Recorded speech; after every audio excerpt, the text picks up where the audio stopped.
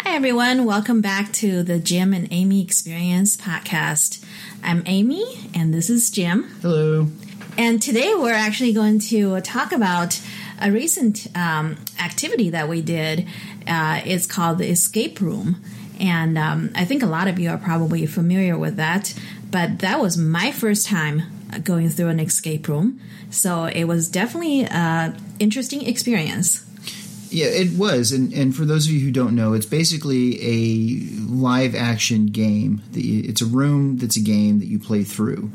And we did it with a bunch of our friends. I think there were, nine of us in there? Yes, there were a total of 9 of us. And honestly, I don't know how we would have done it with fewer people. We all contributed to it quite a bit, and it was quite an experience. Yeah, and I have to say, because that was my first time, Jim has done it before, not this particular room, but a different escape room. I was quite overwhelmed when I first got into the room. And also the room itself was very hot. It was very hot.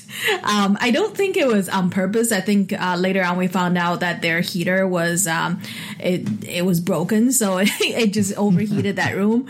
But literally, when you walked into the room, it's like this big wall of heat just hit you, and it's just.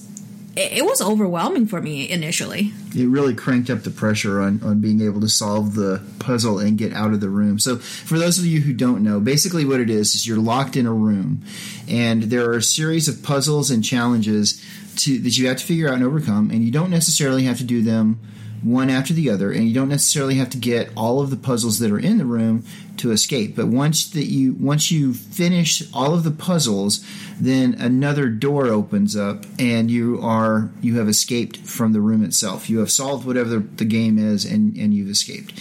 So that was the intense amount of heat in there, and you're in there for about an hour. So the intense amount of heat really kind of cranked up your efforts to solve the puzzle. Yeah, like Jim said, the time limit on that was 1 hour, and there were a whole bunch of riddles and codes that you have to decipher, locks that you have to open. Either you have to find the keys to the lock, or you have to find the combination code to the locks. It was just a lot of things going on. And this room, actually, it was very interesting. I don't know if this is for all the escape rooms, but this room it's very intelligent. By that, what I meant was when you solve something, it will automatically recalibrate the difficulty of the game. Yes. Yeah. So if the game itself thinks that you're way smart, then it will make it difficult. But if it thinks that you're kind of in the middle of the road, then it will give you something that's kind of middle of the road. And if you're really not doing very well, it will kind of spit out a bunch of clues to you and also make the game less challenging, which is actually very interesting, I thought. Yeah, there was at least two puzzles that I don't think we would have solved if the game hadn't provided with us an additional clue.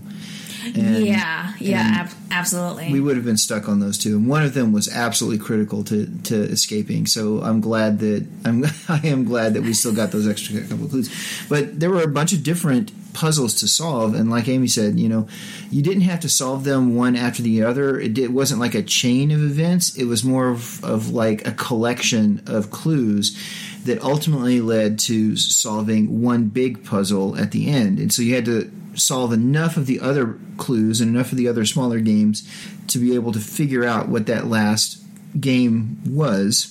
And it really engages your brain. I got to say, it really does engage your brain, your ability to observe things in the room, to notice when you receive a clue that talks about animals, and then you saw a painting of animals in another part of the room that maybe that's a reference to that painting, and you have to go back and find it. So it was a whole lot of fun. Yeah, it definitely was. Like I said, initially I was overwhelmed, but once I started to, solve some of the puzzles and start to, come up with some clues and it just, really start to becoming very fun. And we literally escaped with 15 seconds. Yeah, there were only 15 seconds left on the clock when we finally solved the very last puzzle, and the door opened right to the gift shop. So we escaped the extremely hot, very tense room into the gift shop that was nice and cool with lots of t-shirts and coffee mugs to buy.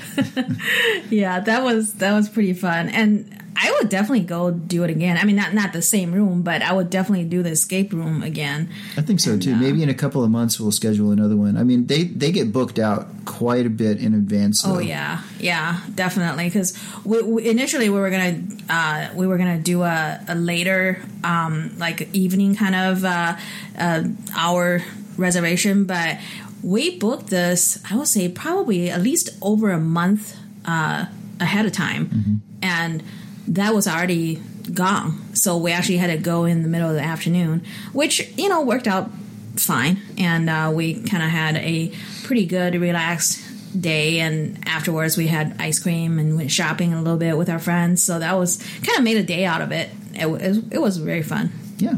Yep. 5 stars. Yeah, absolutely. So we will definitely do that again. And if you have any experience with, escape room, if you've done one before, if you want to leave us a comment, feel free to. And also you can reach us on our website, thejimandamyexperience.com, or follow us on Facebook and Instagram at the Jim and Amy Experience. All right, I think that's it for today. I think so. So I guess we will now escape this podcast, and we'll see you next time. Sounds good. See ya.